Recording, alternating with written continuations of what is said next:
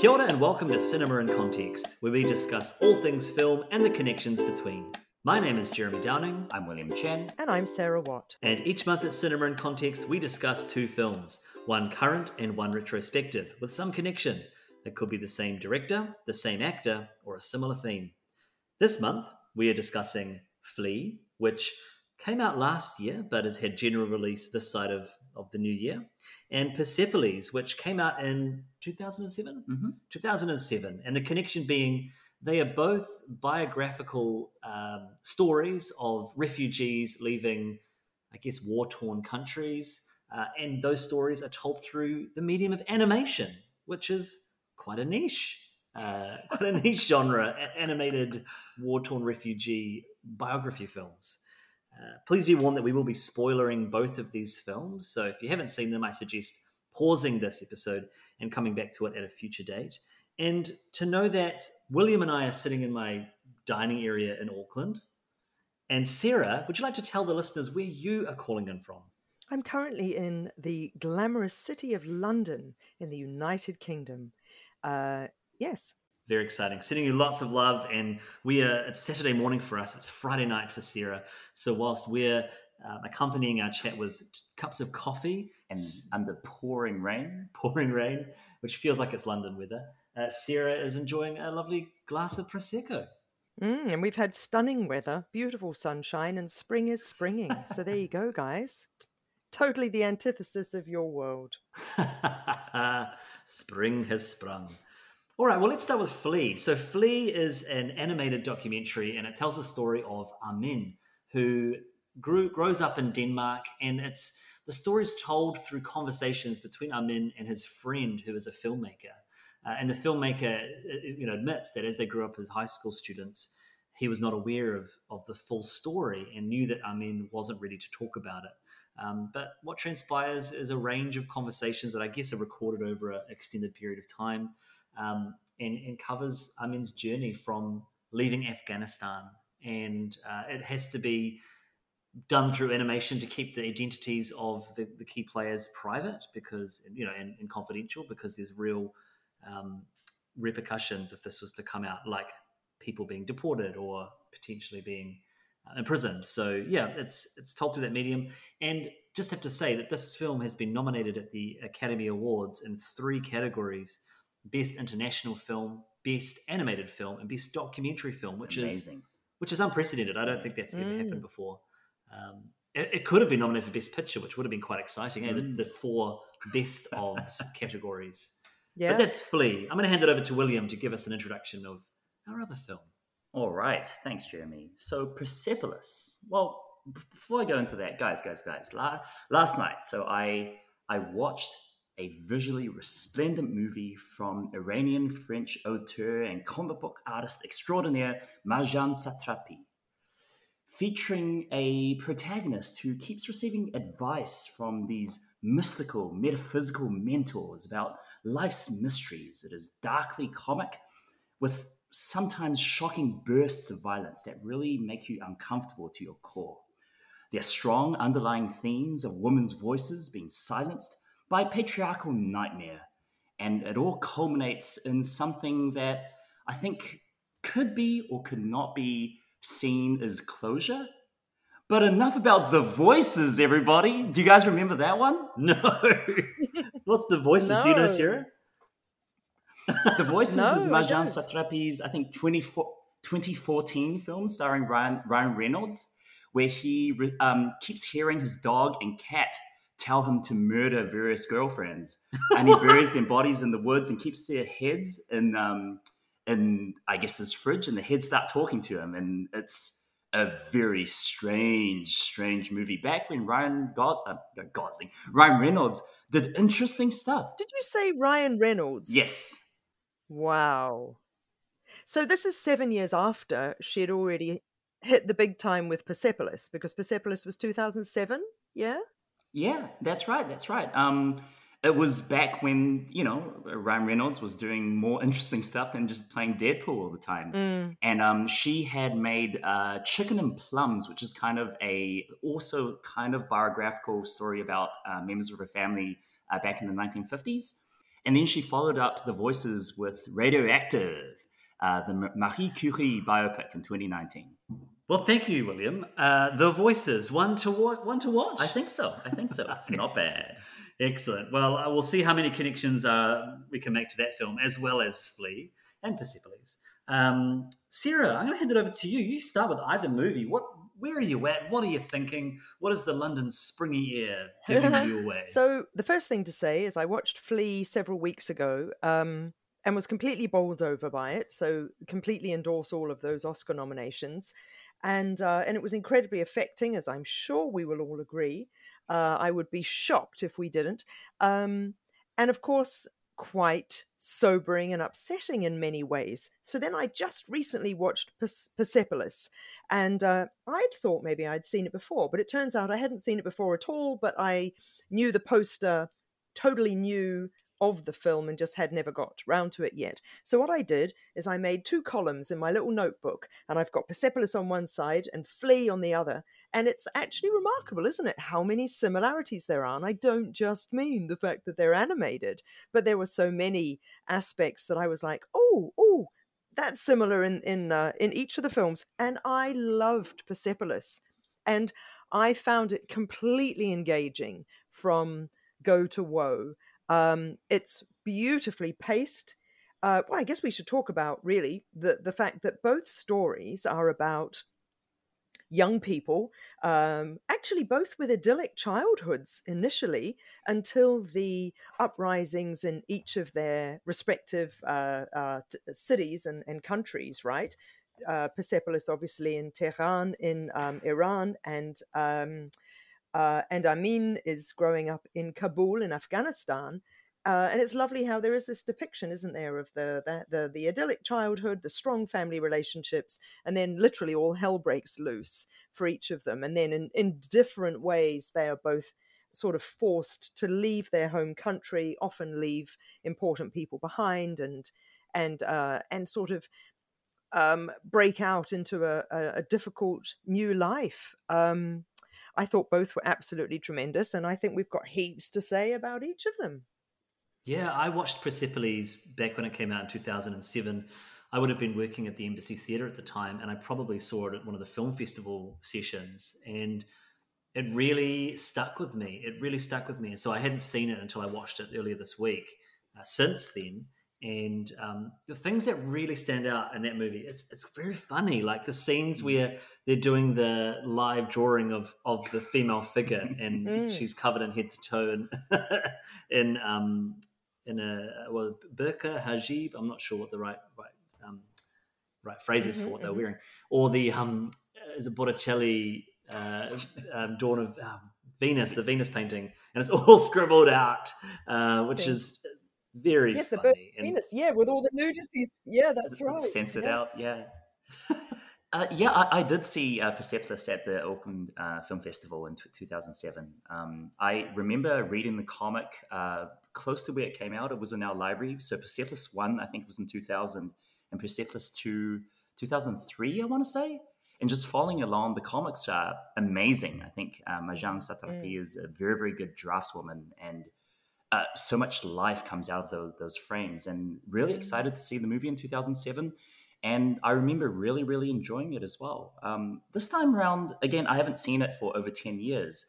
I have, I guess, more mixed feelings than you guys about the film, mostly to do with its storytelling and pacing. But it just, for some reason, felt very dated, specifically to that mid-aughts style of animation and of storytelling. And maybe that's because I saw Flea just a couple of days prior, and Flea is very much a 2021 movie, right? It has stylistic flourishes that reminded me of TV shows or, true crime documentaries, or like this stuff that we do now, 10, 15 years on, that just wasn't in the vogue or even in a filmmaker's vocabulary back in 2007. Yeah. So very interestingly, that was something that really jumped out at me. I agree with you, William. I really enjoyed the first part of the film. What is Persepolis 1 and 2? Where does the break happen? The break happens when she goes to Vienna as a kid. And so Persepolis 2 starts off with her coming of age in Vienna in Austria, and then ends with her leaving once again from Iran to Paris. Right.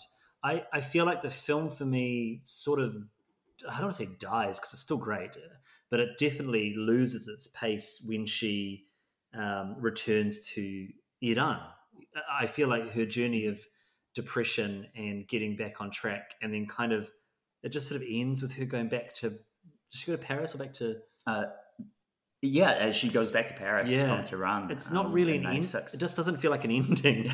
It just sort of ends because that's where she got to in her life.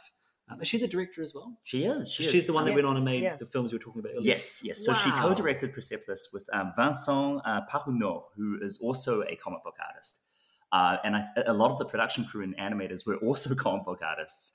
And it was produced at a time when France wasn't really making 2D animated stuff anymore because, after Pixar and the Shreks of the world, like all the production houses were moving into CGI. And so I think reading a lot of the behind the scenes stuff, that a lot of them had to relearn like more traditional techniques. One thing I'm interested in, and you may know the answer to my question, particularly William. I thought it was really interesting that Persepolis is in English, and it has Catherine Deneuve, who obviously is French, and she is one of the characters in a French accent, and it has the real Marjane Satrapi and her voice, but it also has Sean Penn, not making any effort at all to be either Iranian or French, and that's not a criticism at all. No, seriously, I really liked. I mean, this is not House of Gucci, thankfully. So, House of Gucci. yeah, I really enjoyed hearing Sean Penn's voice, and you probably know that Uncle Anoush is played by Iggy Pop, for crying out loud. So I thought it was interesting that it was in English with American accents, but would there I have watched been it a in French French. version of the film? Did you? Yeah, I That's watched interesting. The original version is in French, so it's the English dub. Ah, Yeah. I accidentally watched the English dub and was perfectly happy with that. I also watched the English dub, which is interesting. Yeah, it is. It does feel tonally different from the French dub, if I recall. Ah, I liked it. I liked it a lot. Yeah. But of course, Sean Penn and the others do a decent job. Yes. Okay. Right. That would make sense because I saw the film had won César, and obviously, if it's going to win the French Academy Awards, I didn't think it was going to be an American. So, got ya. Okay. Now, interestingly or not, Flea, of course, is Danish through and through. Obviously, it also has other languages, Arabic, bit of English, and so on and so forth. And Russian, obviously, but it is ostensibly a foreign film, isn't it? Absolutely. Yeah, it's just on a side note, it's interesting that they have started calling it international, which makes sense to me why they would do this, but international feature as a way to denote a film that I guess is in a language other than English is really what they're getting at. Because there could be international features from an American perspective that are still But in the English. BAFTAs, which we just had the other night, which is a total letdown, by the way, they do call it film not in the English language. That's the name of the category. But you're absolutely right. You can't call something a foreign film anymore because it sounds, I don't know, like you're from the Empire, which we all are. But, you can't do that anymore. So, yes, that's right. Yeah, true. I found the films, like you said at the start, Sarah, there's a lot of connections to be made in terms of the journey of both of those characters. And I think the separation from family is a big one. And, what is the compromise for being able to, quote unquote, live in a free nation? Just the traumas that both of those characters go through. And it's really sad. I guess with Persepolis, she does have that ability to go home, and she does have that ability to reconnect with her family. But in Flea, the whole family are separated. Although even with Persepolis, I mean, the final line of the book and one of the final lines of the movie is, freedom comes at a price, and she never sees her grandmother again. Yes. And that's the cost of her leaving the Iranian society. Right. And we can only assume, right, that hopefully Sean Penn and Catherine Deneuve make it over to see her in her new life, but that she does not return to Iran, and that's the price that she has to pay.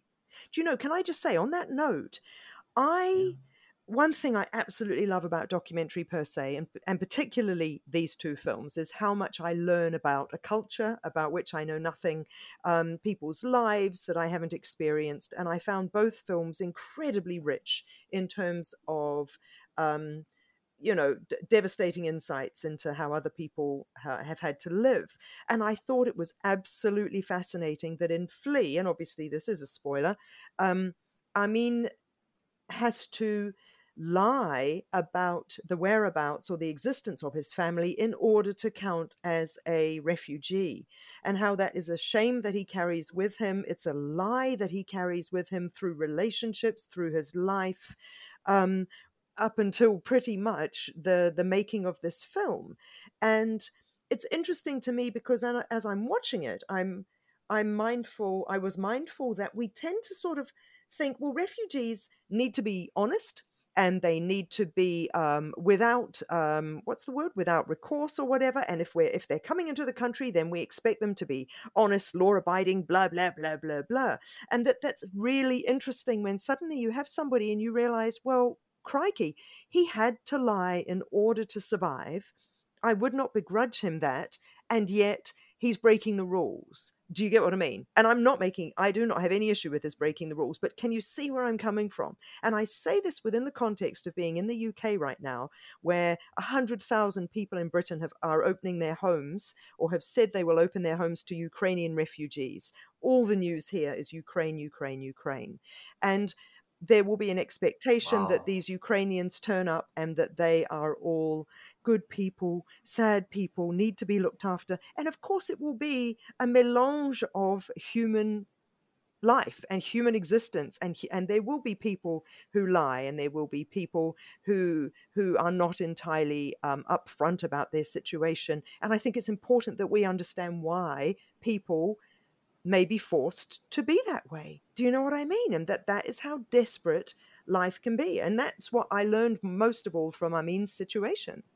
I find that really interesting what you're talking about, Sarah, and it's that idea of sort of the generosity of hospitality, but then all of the trappings that go along with that, and the kind of classism, xenophobia, racism that can so easily be sit alongside exactly what you're talking about, is this expectation that refugees, or if we look at poverty in this country, or different classes of people, that you should just be happy that we're helping you, kind of perspectives. And I find it fascinating in Flea how the central lie, yes, obviously it will lead to certain very, very negative repercussions to Amin if it had come out.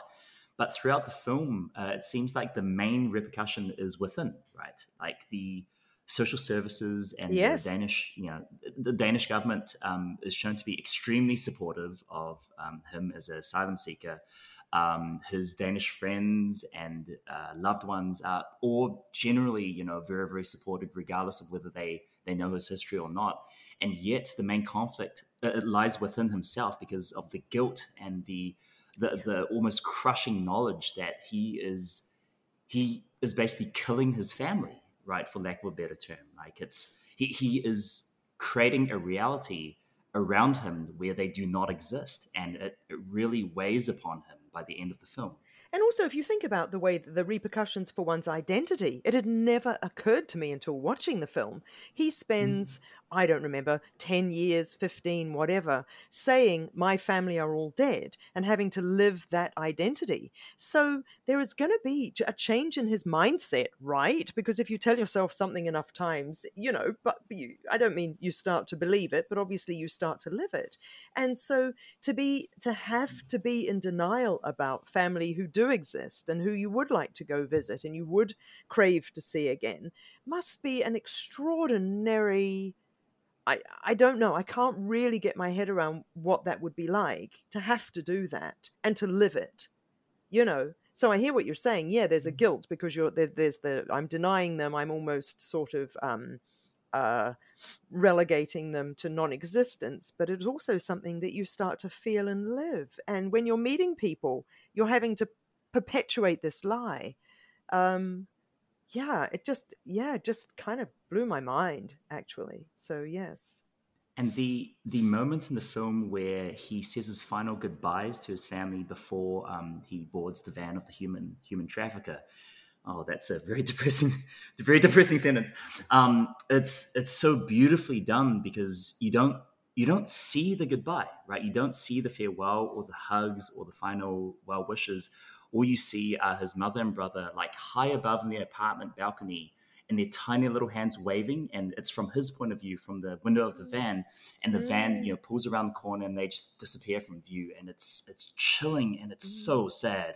I find the historical aspects of both stories really interesting as well, because I am not an expert in, the history of Afghanistan or Iran. I know little bits and pieces through various pop cultural stories, but it's always from the American perspective because that's the majority of the stories that we get about such topics. And whilst you might have your homelands and your things that try and bring about some complexity, it's very much in a post kind of war-torn context. And I really appreciated, like you said, Sarah, seeing both of these countries, I guess, in a much more progressive stage, and before these, well, there already were oppressive regimes, but I guess more oppressive regimes would come in. And speaking of Americans, I think it's really interesting how both films are staunchly anti-American. Yes. And very much of the pointed message that the Americans came in and really mucked things up. Absolutely. Interfered. Yeah. Well, and the British as well, right? In Persepolis, how the British were funding both sides. Oh, was that the British or was that the Americans that they said were doing that? Yeah. Well, the British in the beginning, but then the Americans coming into selling weapons to Iraq and Iran and kind of fueling that whole war, which... Yeah. Dreadful. Yeah. And just to think that, and I've known this before, but to see it in this way, where the United States were funding the Mujahideen soldiers. William posted in our chat, our group chat, a clip of, or a freeze frame of Rambo 3 dedicating the film to the bravery of the Mujahideen fighters and down with the Soviets. Yeah, which is just such a arm of propaganda in the United States. And then to think of how much they then retaliated against that group. It just goes to show, and I turned to Josh, my boyfriend, we were watching Flea, and I said, oh, this is very pointed at a time where, like, we watched it the week that the assault on Ukraine began by Russia, and just the fact they were in Russia and, the United States were involved, I feel very pertinent and relevant to this time. Yeah. In terms of tiny stylistic similarities that I wasn't expecting, I liked how in Flea, his American, well, in fact Belgian, but his American sort of heartthrob on the wall was Jean-Claude Van Damme, and that Marjan's idol was Bruce Lee. And then she's really into Iron Maiden, and then there's the fantastic bit in Flea where they use, which of course you're going to with an animated film, I guess, they use the idea of a-ha's Take On Me video to and they play the song, and they manipulate the animation, and I was like, oh my gosh, this is so apt. And so I really loved how both films had those sort of pop cultural, and of course they would, but pop cultural ideation, I suppose. Absolutely. And the mere fact that you see people watching movies and telenovelas on TV as well of the time, right?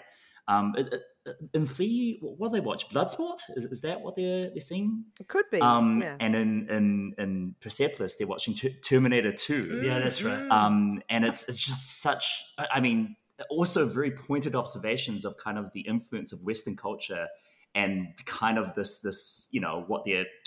what the oppressive governments are talking about with Western decadence. Like, this is it. Or that wonderful sequence in Persepolis where she goes to get the tape and there's all of those guys with trench coats going, Iron Maiden, ABBA, Engelbert Humperdinck or whoever. That's right. Wonderful.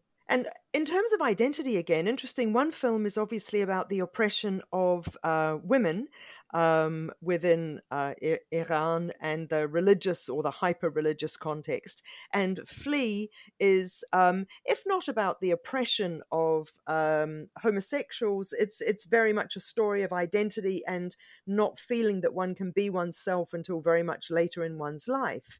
And so both films have that really strong message and sort of through line as well, don't they? Yeah, the sexuality message is really strong in both movies. And it's quite surprising because I guess it highlights a couple of things to me, which is one, that this is about nations that are sort of promoted internationally as being very oppressive sexually to people. It's made in European countries, which, from my understanding, are much more open with their sexuality. And it's in contrast to American films, which are actually far more conservative than might seem on the surface, especially when it comes to discussions of sex and sexuality.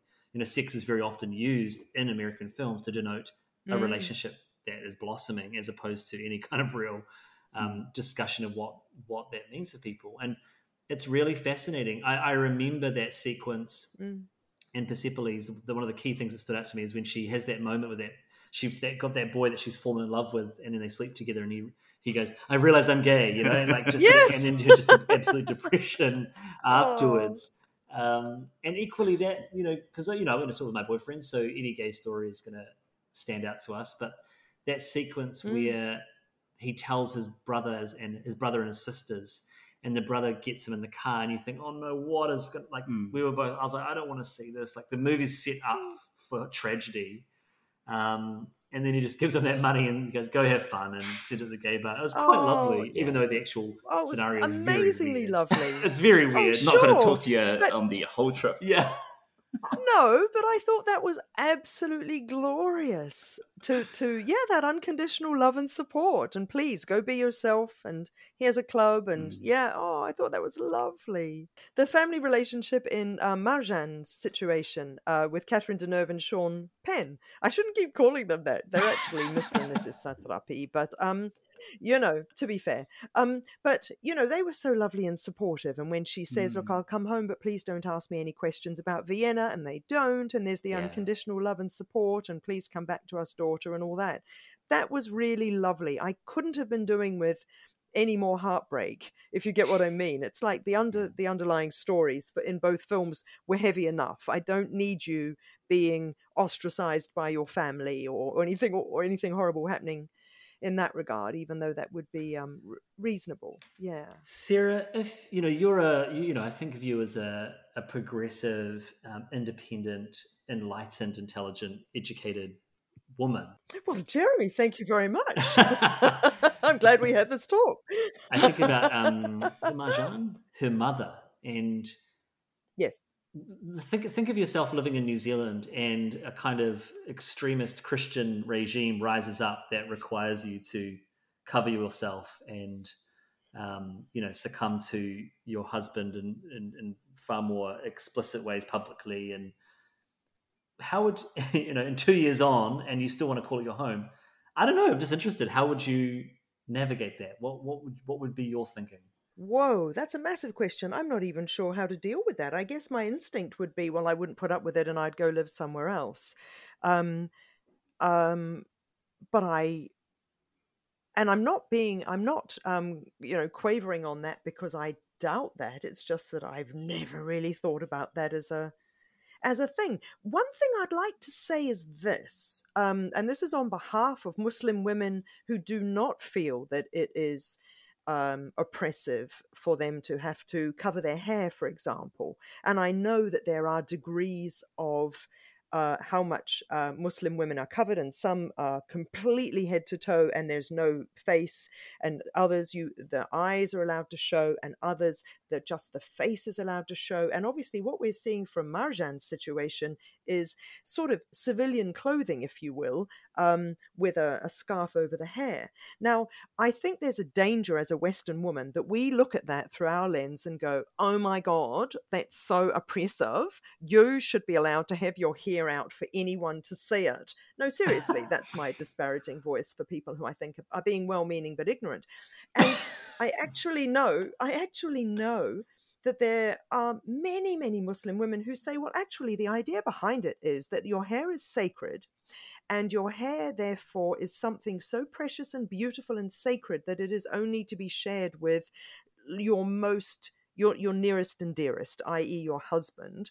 And therefore, it's actually an honor almost to keep your hair that other people aren't seeing it, so that when you're with your husband, that's quite a meaningful expression of connection. Do you know what I mean? And just because it isn't mine as a Pākehā woman growing up in a British New Zealand household doesn't mean it isn't a completely legit way of seeing that tradition.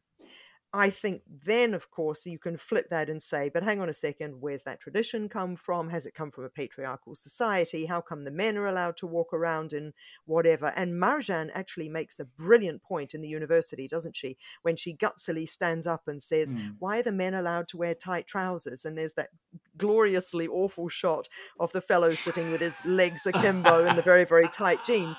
And she makes an absolutely valid point. And so actually you think, yeah, it's also very hypocritical. But I just wanted to make that point. You know, I think we have to be super careful not to assume through our own lens, it's all right for me to wear a midriff top or a bikini or whatever, and there's nothing wrong with that, because it's legit for people to say, well, actually, I think that's too much. And I think, actually, for me at my age, it is too much. But that's a different conversation. I hear you, Sarah, and I guess that's a really good point to bring up. But I mean, the film's making a pretty clear case, at least for Marjan's mother and grandmother, that they are very intelligent. That's not to say people who, that sounds like I'm being prejudiced, but I'm just thinking like they clearly have a depiction, an idea of what it means to be a woman. I mean, the mother even says, I need you to leave because this is not what I wanted for you. Yes. And I guess I think about that, and what would I do if New Zealand went a similar way and the alternative was I never get to see my family again? I just don't know what I would do. Yeah, that's a different question. If you're saying the Sophie's choice of, do you give up the freedoms in order to be around the people that you love, or do you stand up for what you really care about? Well, I mean, welcome to 2022 almost anywhere in the world, sort of, I guess, you know. Yeah, it's big. It's interesting. It's making me think of something I've never had to think about until I was with Josh is, I need to check those holidays we're going on that it's safe for homosexuals to go. Yeah. Because, before that, when I wasn't with someone, it wasn't even a consideration. It was like, oh, cool, I can go there. I can go. But places like the Cook Islands, for instance, where I went, they have, it's illegal to be homosexual in that nation. You wouldn't think of that. No. But there are places around the world that, So anyways, it's just interesting. The film brings up things that are very contextual to both characters' journeys and lives. But from that, you can extrapolate very relevant tensions. What do you think, William? I think, so my mind is bouncing off in a slightly different direction. Speaking of contextual and, the different, I guess, social mores of different societies, the way the films, I think both films are being received is also fascinating to me. Like Persepolis, it's extremely surprising that they actually showed it in Iran after Cannes, right? There was some I think a government splinter group was protesting it. And then there were a bunch of Iranian academics who are saying this is actually fantastic for the country and great representation. So it is well represented as Iranian cinema, with some censorship for sexual content. Whereas on the flip side, Persepolis, since the comics came out, and then especially since the film, has been such a contested text in American high schools, right? It's one of the top 10 most controversial books. Maus is also on this list, the Art Spiegelman comic about the Holocaust. Yeah. And they're both works that I think have very, very strong detractors, and people lobbying school boards saying children shouldn't be able to see this. Why? This is, anti-American values. Oh, And okay. it's nuts. Like, on the one hand, the for Persepolis, the country that it really, the author spends her entire time lambasting is willing to accept it with cuts. And on the other hand, you have, American conservatism being fully not on board with this and saying that we cannot allow our young people to be open to these ideas. I find that super fascinating. This is an interesting consideration, or what you're saying, William, based off the back of the New Zealand Histories curriculum just being released this week. Yeah. And I have had a look at it, and it's really exciting. I found it really exciting, and I was like, this is great. It's very easy to engage with. It's, coming from the work that we've all done and do in the teaching, it's, Māori stories, Pacific stories, and then the kind of colonization story are really relevant things to be learning.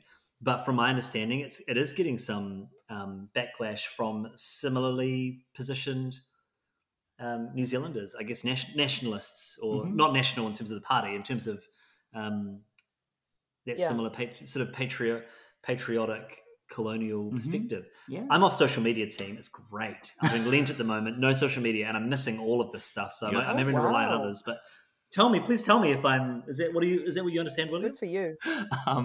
I'm also off social media. Okay.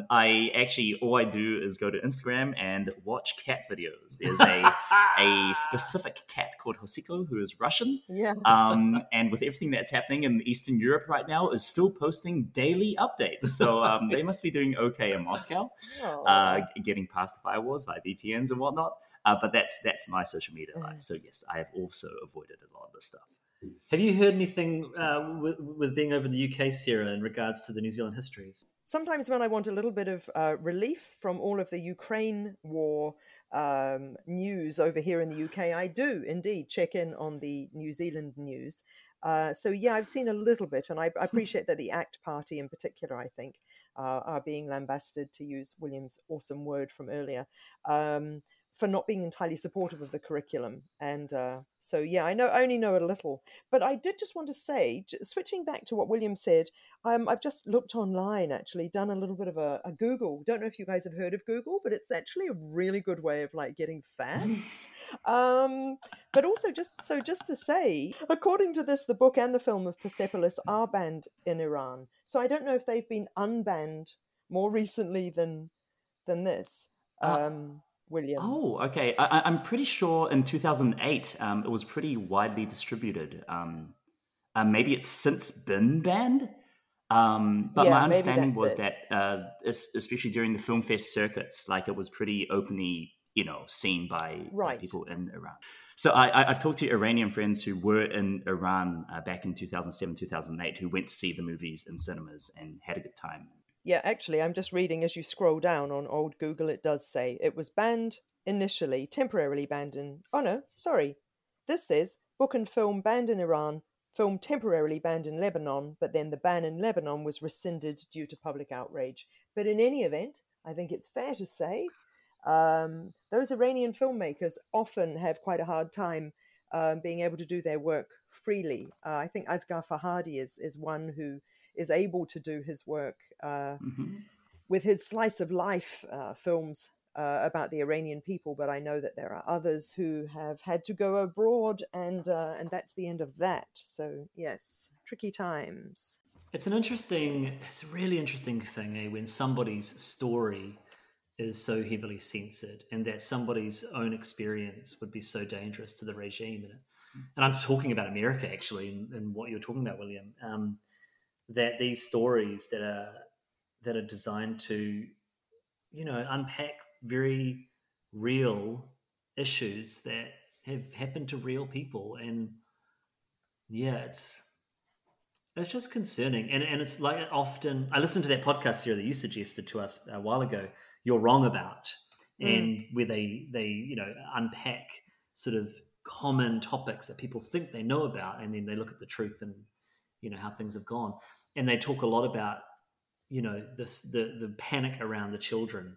It always sort of seems to come back. Our children is the great panic point that shuts down, pushes through, or disrupts things that really can hurt others. And I think about that debate in the States about Mouse and Persepolis.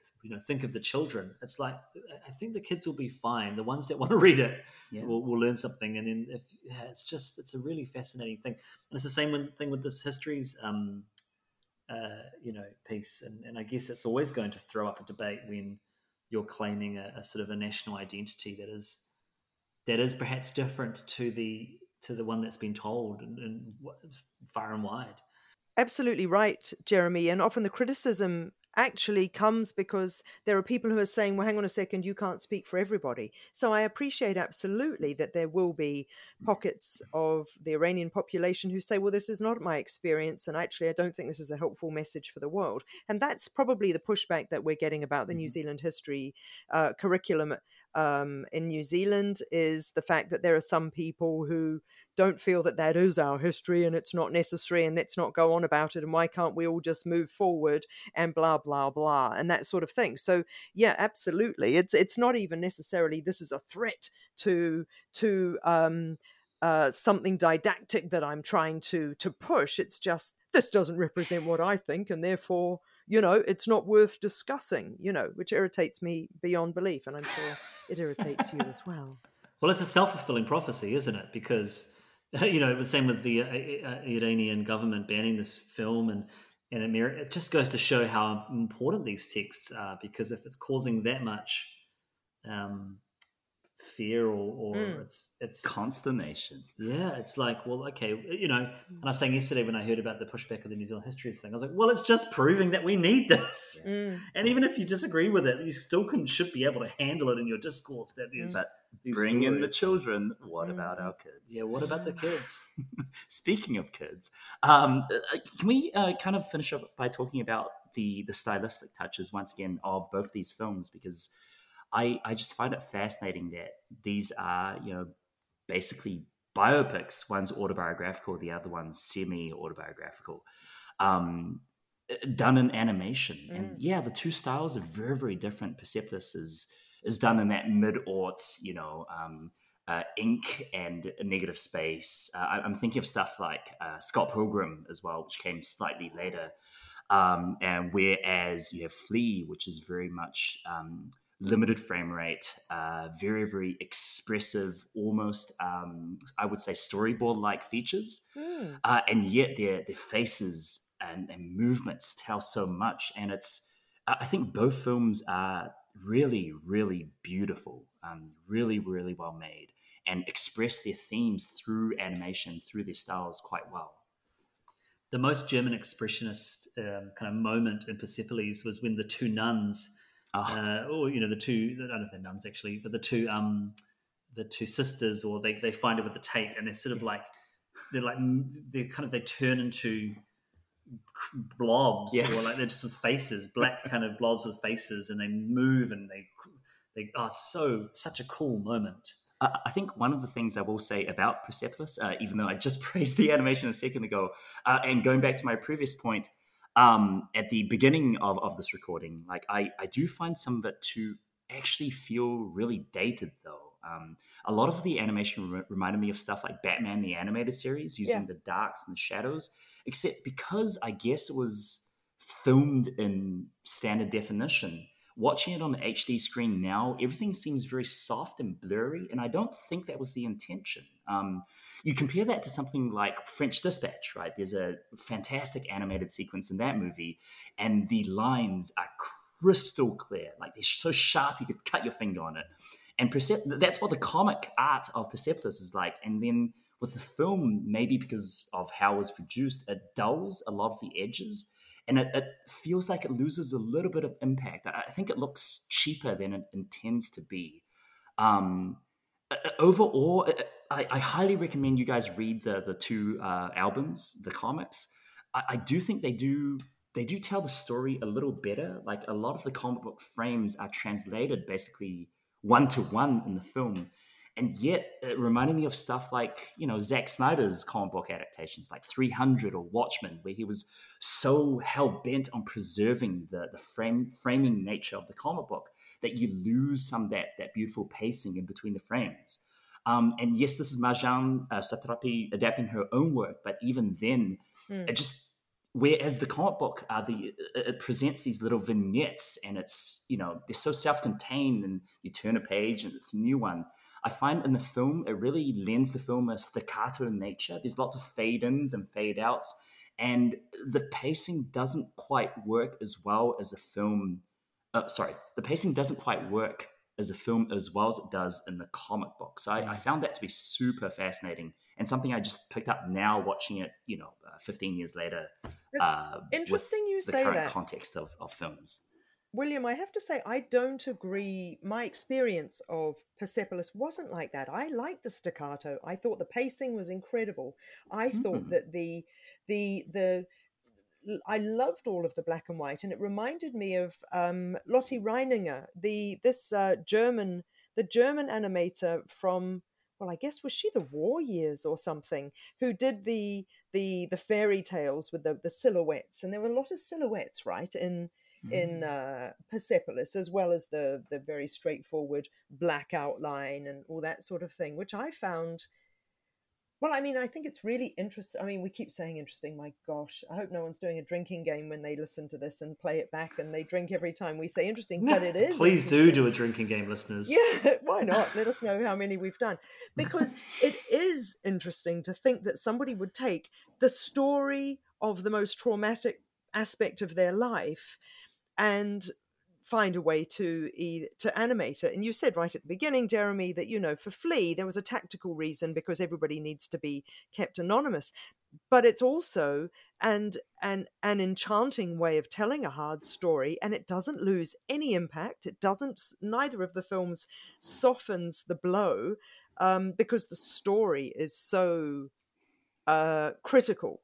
And we've probably said when we've talked about animation films in the past that, traditionally they are a child's genre, and therefore traditionally they may have felt as though they were accompanying a childlike story. These are very much adult stories. And the Persepolis animation in particular seems pretty sort of basic. I don't mean that rudely, as you say. She's adapting her own work, and it totally works. But yeah, interesting choice of genre, and medium for such an important story. Well, I think for Flea, the animation also serves the dual purpose of being able to express things that are not possible visually, right? All those breaks where it turns into charcoal drawings, and you see kind of just this visceral reaction to terror or to sadness or depression or claustrophobia. That scene with the refugees inside the packing container was horrifying. Oh my gosh.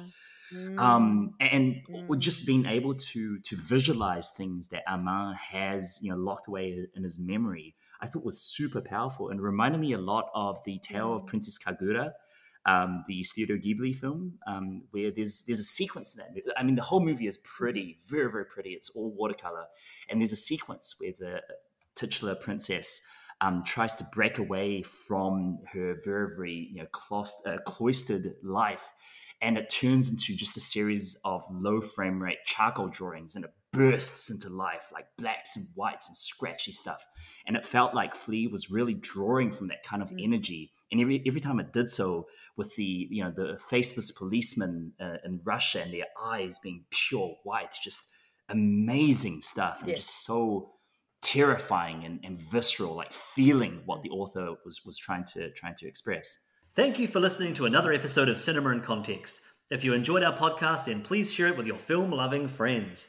You can listen to Cinema in Context through SoundCloud, Spotify, Stitcher, Radio Public, Amazon Music, and Apple Podcasts.